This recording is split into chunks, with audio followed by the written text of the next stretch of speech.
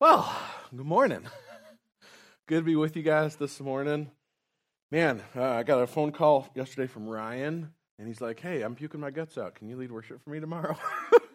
I was like, "Okay, we're going to make it happen. All right." So full morning for me, but just really grateful to be with you guys this morning. If you are new or visiting, my name is Brandon. I'm one of the pastors here. As always, it's good to be with you. Looking forward to studying God's Word with you guys again this morning.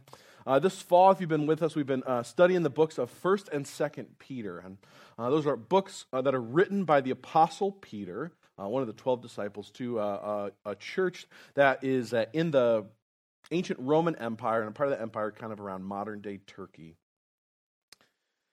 And last week we finished up the letter of 1 Peter, his first letter. That was written in about early AD 60, so maybe AD 61 or 62.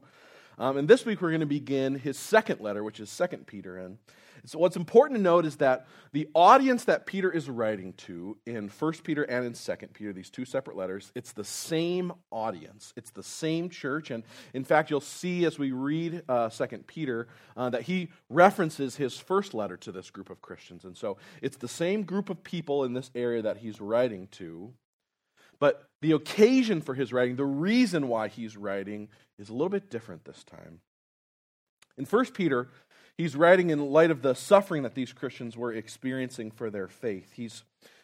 Their new allegiance to Jesus was changing their lives, and their society and their families and their friends and their employers, they kind of mocked and ostracized them. They were beginning to kind of experience persecution for their faith.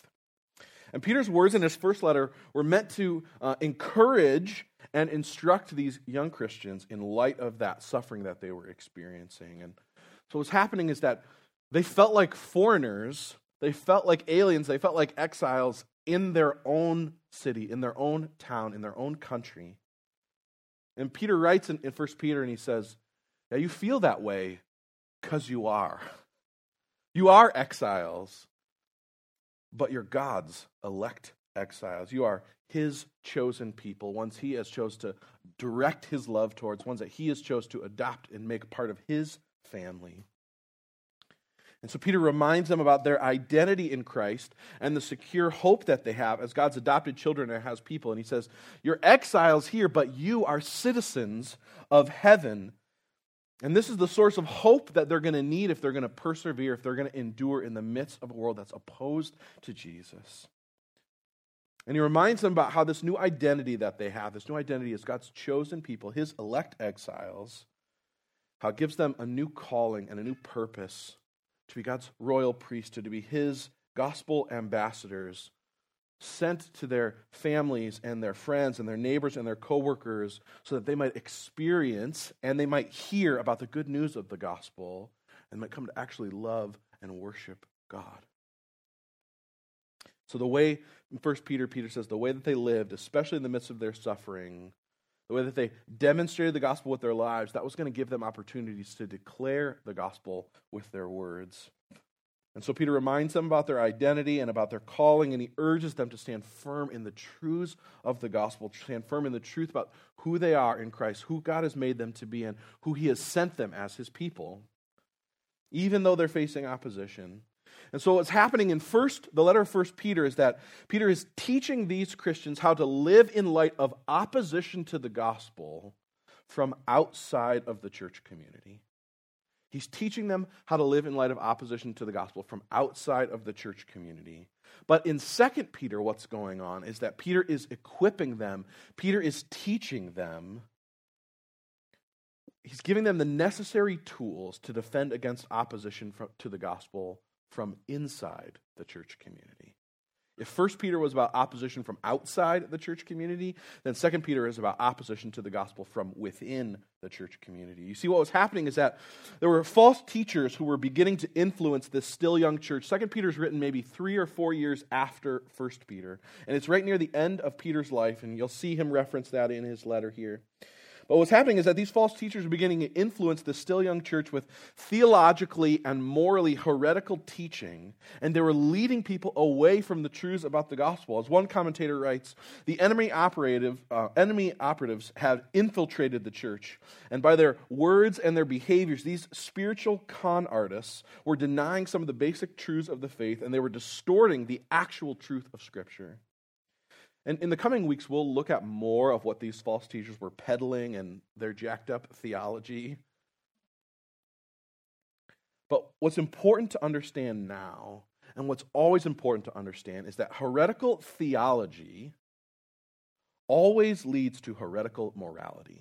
Heretical theology always leads to heretical morality. Some people think that theology is not really that important. That's just for scholars, it's just for pastors, and that what really matters is just how you live. That's the thing that matters. But that thinking reveals a significant naivety, because the truth is that everyone is a theologian and everyone teaches theology, because theology is simply what you believe about God. And when you talk or you live in light of what you believe about God, then you are teaching your theology to other people. You are speaking about it, you are living it, you are showing it, you are revealing your theology to other people. Your theology always determines what you do, because what you believe always determines how you live. If I didn't believe that my credit card would pay for my groceries at the grocery store, I wouldn't swipe the card. If you didn't believe that the chair you're sitting in was going to hold you when you sat down in it, you wouldn't sit down in it. It changes the way that what you believe about what will happen changes what you do. And if these false teachers were teaching that Peter's addressing here, one of the things that they believed is that there was no judgment for sin. There was no penalty for sin. God was never going to bring judgment towards sin. Then you would live however you wanted to live. You would do whatever you thought made you happy, because why not? You see, what you believe fundamentally changes what you do. Everyone is a theologian. The question is whether you're a good one or a bad one. And so in 2 Peter, Peter is writing to kind of blow the cover off of these infiltrators, to blow the cover off of these fake teachers, these fake disciples. And he does it by reminding them about the truths of the gospel. Shock, right? He reminds them about the truths of the gospel so that they'll be able to tell the fake disciples from the real disciples. Bank employees, you know how they're trained to discern fake money? They're not shown a lot of fake money. They're shown a lot of real money. And when you see the real thing, and when you know what the real thing is, and when you know what it looks like, and you understand it well, then when you see a fake, you're like, that is totally a fake. Because you know what the real thing looks like. So too, that's Peter's goal. He'd remind them about the truths of the gospel and what always happens when the gospel takes root in our hearts and in our lives. And he says, you got to know that truth, because you got to know when you see a fake. And what we'll see in our passage this morning is that the truths of the gospel, they fundamentally change us. And it always results in this ongoing growth in Christ-like character. This ongoing spiritual growth, the Bible calls this sanctification. It's this fancy theological word. Sanctification is this fancy theological word, which just refers to our ongoing, increasing Christ-likeness. The way over time by which we look more and more like Jesus in our attitudes, in our actions, in our behaviors, in our words, in our thoughts, and all of that kind of stuff. And this ongoing process of becoming more and more like Jesus, this sanctification, is evidence of genuine faith in the gospel. And Peter's going to tell us that that's because Christ-like character only comes from God's indwelling power living in you. Ongoingly increasing Christ-like character only comes from God's power living in you and living through you. And so Peter writes to these young believers, reminding them about the truths of the gospel so that they would both live in light of this truths of the gospel and so that they would not be led astray by false teachers. And so this morning as we study, what I want to do is I want to highlight for us 3 really important truths about the gospel that Peter reminds these believers of. And then what we'll do is we'll talk about how those truths apply to our lives and apply to the situation that Peter was in. So with that in mind, let's pray, and we'll read the passage, dive into our study of God's word this morning. Amen. God, thanks so much for you. Thanks so much for your word. God, we are so grateful that like the words that were written nearly 2,000 years ago by the Apostle Peter are words that were written to an audience, to a place, but are words that we need to hear as well. And so I just ask humbly that you might use me as like your vessel, that you might speak the truths of your words into our lives this morning, God, for our good, for your glory. But most of all, God, we just want to live as your people, and we don't want to be ignorant, and we don't want to be unaware. And so, God, we just ask that just by the power of your Spirit, that you would just enable me to teach rightly, enable us to receive rightly from your word. And so we just want to put ourselves under the authority of your word, that it would be good news for us that would change our lives. Thanks, God. Amen. Amen. So we are in 2 Peter chapter 1, verses 1 through 11. Simon Peter, a servant and apostle of Jesus Christ, to those who, through the righteousness of our God and Savior Jesus Christ, have received a faith as precious as ours. Grace and peace be yours in abundance through the knowledge of God and through Jesus our Lord. His divine power has given us everything we need for a godly life through our knowledge of him who called us by his own glory and goodness. And through these, he's given us his very great and precious promises, so that through them you might participate in the divine nature, having escaped the corruption in the world caused by evil desires. And for this reason, make every effort to add to your faith goodness, and to goodness knowledge, and to knowledge self-control, and to self-control perseverance, and to perseverance godliness, and to godliness mutual affection, and to mutual affection love. For if you possess these qualities in increasing measure, they'll keep you from being ineffective and unproductive in your knowledge of our Lord Jesus Christ. But whoever does not have them is nearsighted and blind, forgetting that they have been cleansed from their past sins. Therefore, my brothers and sisters, make every effort to confirm your calling and election. For if you do these things, you will never stumble, and you'll receive a rich welcome into the eternal kingdom of our Lord and Savior Jesus Christ. So again, this morning, as we study, what I want to do is I want to highlight three things about the passage three gospel truths that Peter reminds these Christians of, and we'll talk about how they apply into our lives and into the situation that Peter's addressing here. First thing is that Peter says the gospel fundamentally changes our identity and our purpose. The gospel fundamentally changes our identity and our purpose.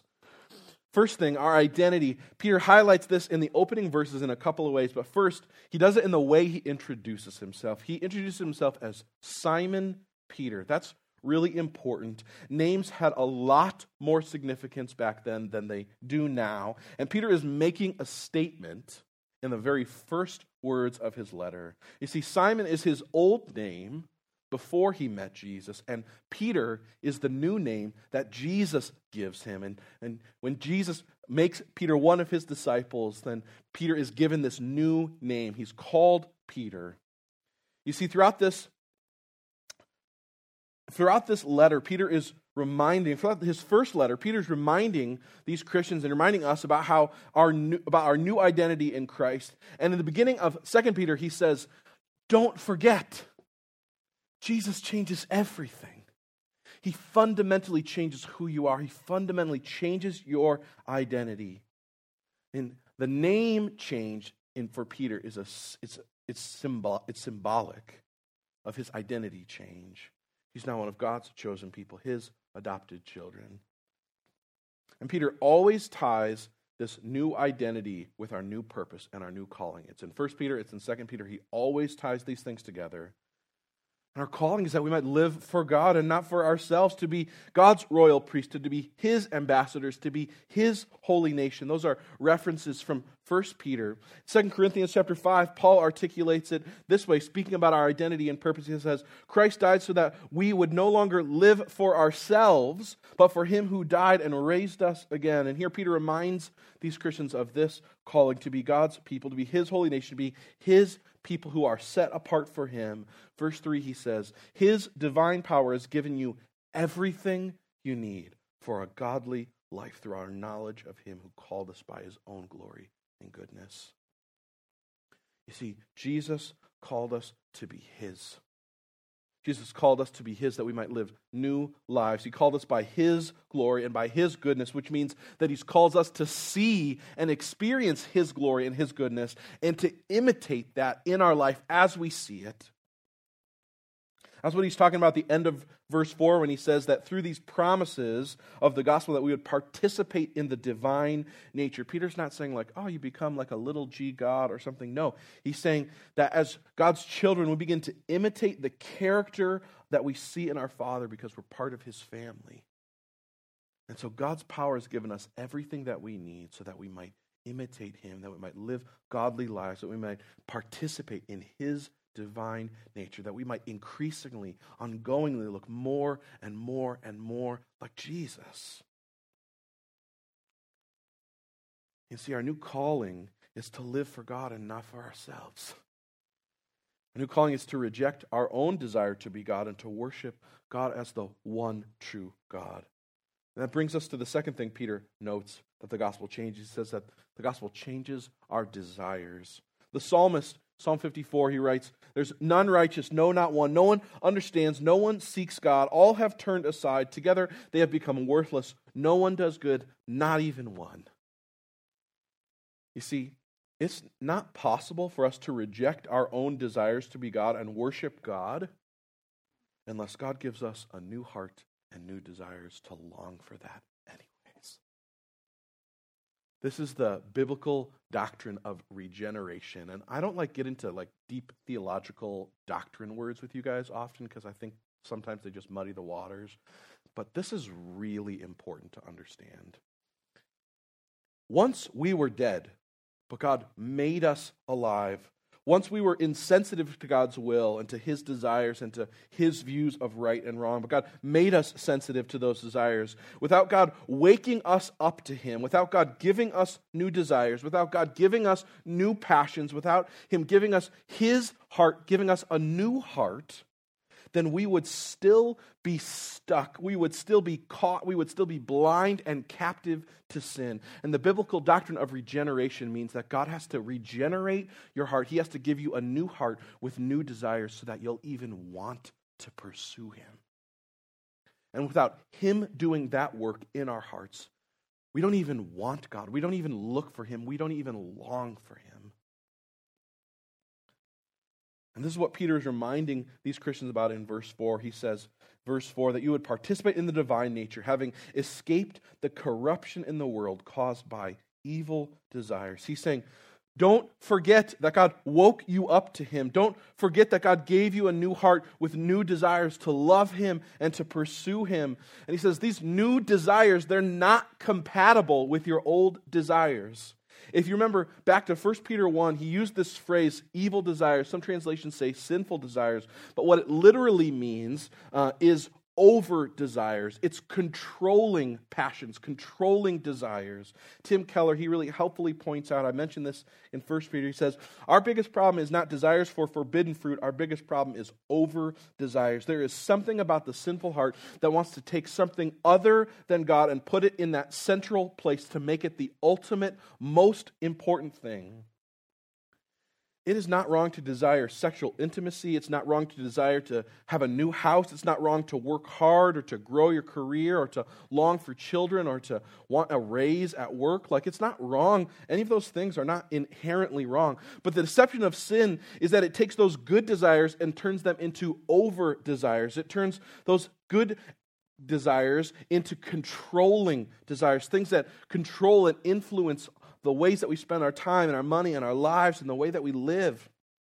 And they consume our thoughts and our attention. They keep us from giving generously or from serving others, and they lead us towards worry and anxiety and fear, and they've become over desires. They become something that we seek to satisfy us that was never meant to satisfy. And that's the definition of idolatry. We take good things, we turn them into God things, and when we turn them into God things, then we make them ultimate things. We look to them to give us what only God was meant to give us. We look to our money or our savings account, or we look to our career, our stability in our marriage. We look to all those things to be the things that gives life and satisfaction and joy and fulfillment. And there's one thing in the whole universe that's meant to give us that. And it's enjoying and treasuring Jesus as King. That's the one thing that fulfills. That's the one thing that gives the life that we long for everything to give. And what happens is when we turn these other things into God things, they become destructive, controlling things. Peter would say they become corrupted things. So Peter says in verse 4, you got to remember the gospel saved you from that. God regenerated you. He gave you a new heart with new desires. The gospel's giving you a way of escaping the corruption of the world caused by these over-desires. You're no longer a slave to your own sinful desires, which just lead to corruption and damage to you and to others. Instead, if you're a Christian at some point in your conversion, at some point in your coming to the knowledge of Christ, God regenerated you. He gave you a new heart with new desires. I remember in college, my friend Cody, I spent over a year praying with Cody and studying the Gospel of John with him and just like looking for opportunities to talk with him about Jesus as he investigated Jesus and who he was. And I remember one night going over to Cody's house, and Cody said to me, he told me that God had been convicting him about some things in his life that he wanted to be done with. I had never once mentioned any of that stuff to my friend Cody. I'd never once talked about any of the things that he was talking about. And so what was happening is that God had regenerated my friend Cody's heart. God had given him a new heart with new desires that he didn't have before. An awareness of sin that he didn't have before. A longing to obey God that he didn't have before. And he saw what was right and he saw what was wrong in ways that he had never seen. And that's God's regenerative work in our hearts to give us new desires. And so Peter says, because you have this new identity with new desires, he says, run after them. Pursue them. Give everything to pursue God's new desires that he's put in you. See, verse 5 says, make every effort to add to your faith goodness and knowledge and self-control and perseverance and godliness and mutual affection, brotherly love and love. And just because we're awake to God's new desires and just because God's given these new desires in our hearts doesn't mean that like they're the only thing we want.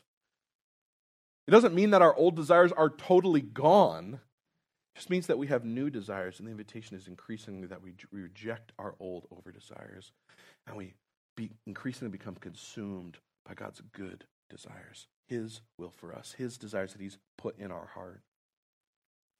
It means that we're free to choose who we'll worship, whether we'll worship ourselves or we'll worship God. And every day we have to choose to pursue godliness. Every day we have to say, whose desires am I going to live for today? Am I going to live for my own over desires, or am I going to increasingly let Jesus' desires become my first priorities, the things that matter most to me, the things, his desires become things that drive my actions, my attitudes and behaviors and all that I do. Every day we have to choose to pursue that, which leads us to the third thing that the gospel changes. The gospel changes our identity, and it changes our calling, and it changes our desires. And third, the gospel changes our source of power. God's made us his people. He's called us to be his ambassadors to the world as we live lives that imitate his character. But I cannot overstress how important verse 3 is as we seek to pursue God's desires and live out this new identity and calling that he's given. He says, verse 3, it's his divine power that's given us everything we need for a godly life. Just notice, he doesn't say, it's your hard work and determination that gives you everything you need to live a godly life. He doesn't say, it's you punishing yourself enough when you make up that gives you everything you need to live a godly life. He doesn't say it's your strategies, your techniques, your accountability buddies, your effort, your momentum. It's none of those things that gives you everything you need to live a godly life. It's one thing. It's his divine power. That's it. See, the gospel not only gives us a new identity and new desires and a new calling, the gospel gives us a new power to actually do it. The gospel gives us new power to actually live in light of those new desires. It's the same power that allowed Jesus, who became fully man, to live a sinless life. It's the indwelling power of the Spirit of God. See, our increasingly Christ-like character, our sanctification, it only happens by God's power living in us, because Christ-like character only comes from His Spirit in us, changing us. That's the one way it comes. I think a lot of people think that looking like Jesus is just about doing the things that He is doing. But you read any of Jesus' words, and what you find is that what matters most is the heart. What matters most is the motives. You can do good things that Jesus did without Jesus, but you cannot love like He does without Him. You cannot be motivated by a worship for God, which is what true righteousness is. You cannot have His motivations without Him. You cannot have His power without Him. You cannot be like Jesus without Jesus. It's not possible. The same Spirit that empowered Jesus to overcome the corrupt and sinful desires, the over-desires that tempted Him, that's the same Spirit that's in you and I if we've come to know Jesus. That's the source of that power. The source of God's power in us is the knowledge of Jesus. Verse 3, His divine power is giving us everything we need for a godly life through our knowledge of Him, who's called us by His own glory and His own goodness. And when Peter talked about this knowledge of Christ, he's not talking about an awareness of Christ or an acknowledgement of Christ. No, the word that's translated knowledge there, it means coming to know something clearly and distinctly as true and as valid. And it's emphasized by a personal acquaintance, a nearness to it, and a necessary response. And so when Peter says the knowledge of Christ, he's not saying you just know something about Jesus. He's saying that you know Him, that you love Him, that you believe in Him. John Piper says it this way: the Christian faith is not merely a set of doctrines to be accepted, it is a power to be experienced. Believing things about Jesus saves nobody.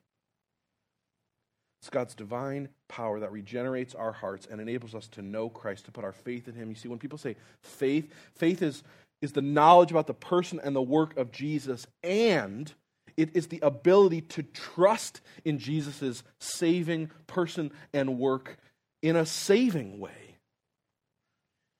And it's God's divine power that flows into our lives, flows into the lives of believers who have put their trust in Jesus and in His gospel, that empowers us to actually live godly lives.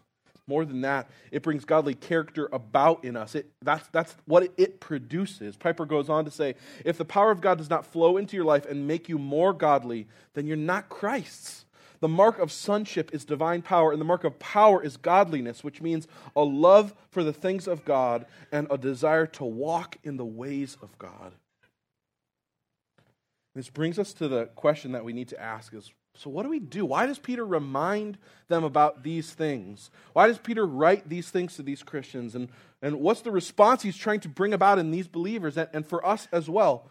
Well, I think there's two things that are in view in Peter's words here. Two reasons why he writes these things. One, he did it so they wouldn't be led astray by false teachers. In verse 10, he says, confirm your election. When we talk about election, that is a fancy theological word. It means it's talking about God's choosing of us, His saving us of us, His pursuing of us.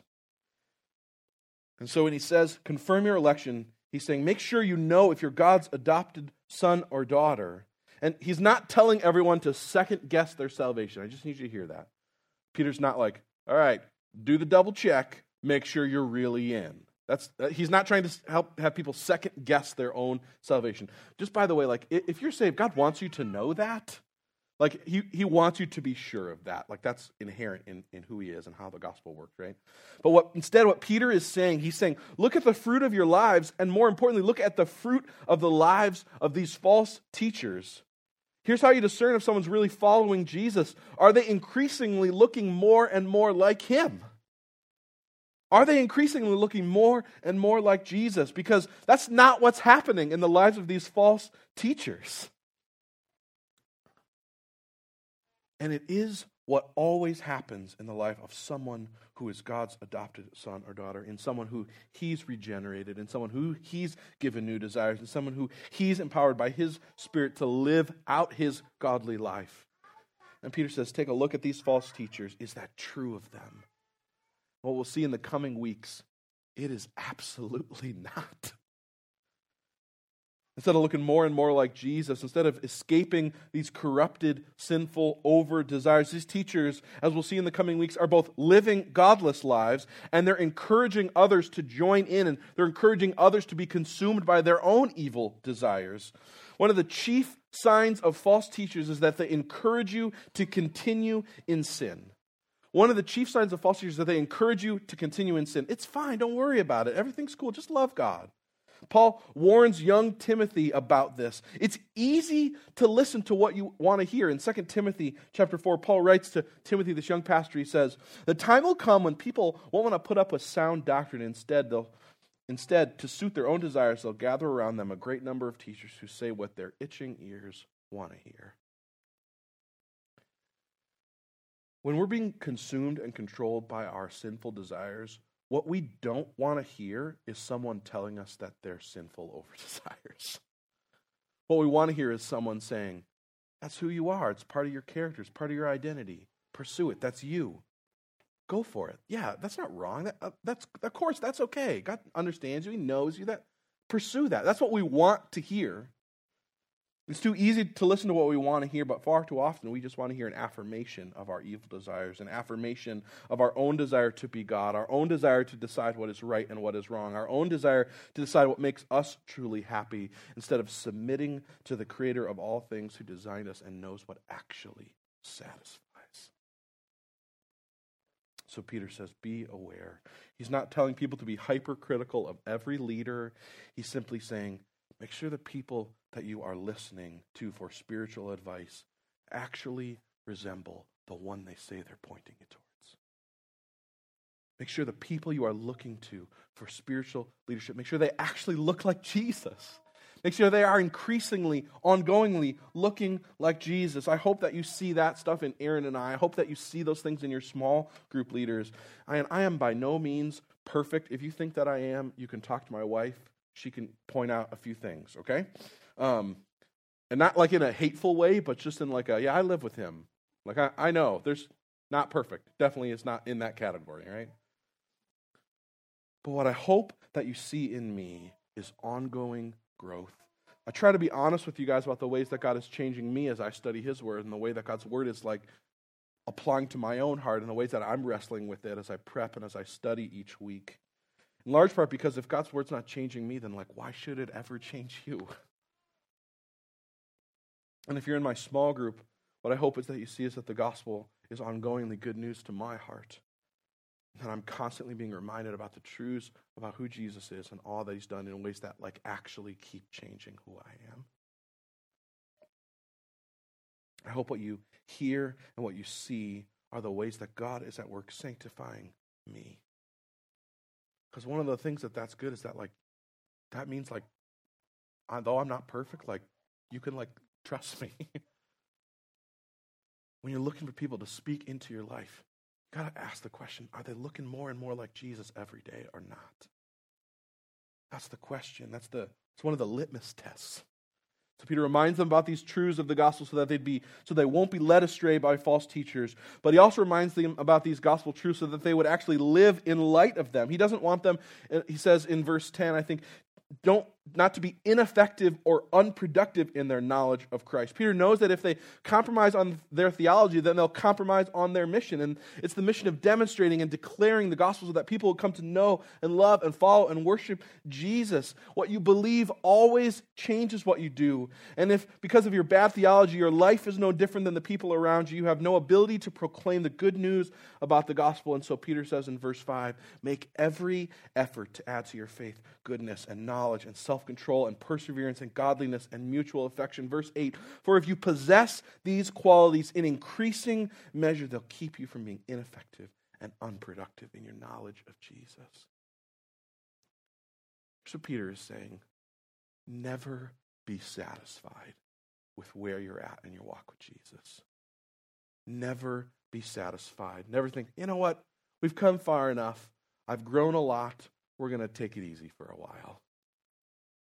Peter says, it's not that being godly is what safeguards you. It's not that having faith is what safeguards you. It's an ongoing pursuit of godliness and faith an ongoing pursuit of perseverance, an ongoing pursuit of righteousness, an ongoing pursuit of love for others. It is the ongoing pursuit of those things that keeps you safe, and it keeps you productive, and it keeps you from being ineffective in your knowledge of Jesus. What he's saying is you're never standing still spiritually. There is no stationary floating in the ocean of desire. You are either swimming towards godliness, you are either making every effort to pursue it, or you are drifting towards sin. Those are the only two options. There is no anchor in the sea of desires. You are either swimming towards godliness or you are drifting towards sin. So the question is, how do you swim towards godliness? How do you actually pursue living in light of God's desires instead of your own evil desires? Because if you're honest with yourself, if I'm honest, that's a battle in my heart often. I often have those desires. I'm like, I want to live for me. All the time I sense that in my own heart. I want to live for me. I want to live for my own comfort. I want to live for my own happiness. And what Jesus says, no, is that I've called you to live for me. I've given you what you need so that you might follow me and you might do the hard thing that is to pursue godliness and to pursue a life that's about me and my kingdom rather than about you and yours. Verse 4 answers the question about how. Verse 4 says, God's given us His very great and precious promises so that through them you might participate in His divine nature. I love Peter's language there. If he's trying to add words to make it incredible because he can't come up with enough. And he says, remember God's very great and precious promises. We've got to cling to the promises of the gospel if we're going to run and swim towards godliness instead of drift towards sin. That's why it's so important to read our Bibles and to pray, asking God to speak to us what we need to hear from Him in order to live each day for Him instead of for ourselves, in order to root His promises deep into our heart, in order to root the promises that we are His beloved people, His sent people, in order to root the promises deep in our heart, the promise that we are the promise of our heavenly inheritance and our blessing that is waiting for us in heaven. And it's not stuff, it's being with Him. The promise that we are loved not because of our performance, but because of Jesus' performance on our behalf. The promise that obedience, even through suffering, brings about the real, truest, greatest, lasting joy. The promise that God's desires bring about the greatest good and our lasting joy over our evil desires in a way that they never can actually give. The promise that when we fail, we are still absolutely loved by Him. The promise that God's strength in our weakness is the way He displays His ultimate power in us. The Bible says, John Piper says it this way. He says, we battle sinful desires with superior pleasures. We battle sinful desires with superior pleasures. He says, when we hang the carrot of God's promises in front of our eyes, we have the power to resist the temptations of evil and instead are lured onto paths of justice and love unto eternal life. Every day, every morning when you wake up, from now until you meet Jesus in heaven and our old self is completely removed from who we are, every day you wake up and there's going to be a battle in your heart. And the battle is going to be, will you live for yourself or will you live for King Jesus? And some days that feels like an easy choice. And some days it feels like you are absolutely in the trenches. And the only way that on the good days and on the hard days that you actually choose to pursue Jesus and His desires instead of giving in to your corrupt and sinful over-desires is when you remember the promises of God and you say it's worth it in the midst of everything to pursue Him. He actually gives life. Pursuing sex in the way I want to pursue it, that's not going to give the life I want. Pursuing finances or pursuing whatever it is in the way I want to do it is not the thing that actually gives life. Doing things God's way in His timing as He would see fit for His purposes. That's what actually brings life. It's what actually brings joy. It's what actually is what we long for deeply.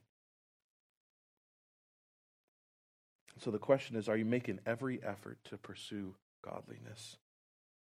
Are you swimming or are you drifting I promise you it's worth it to swim.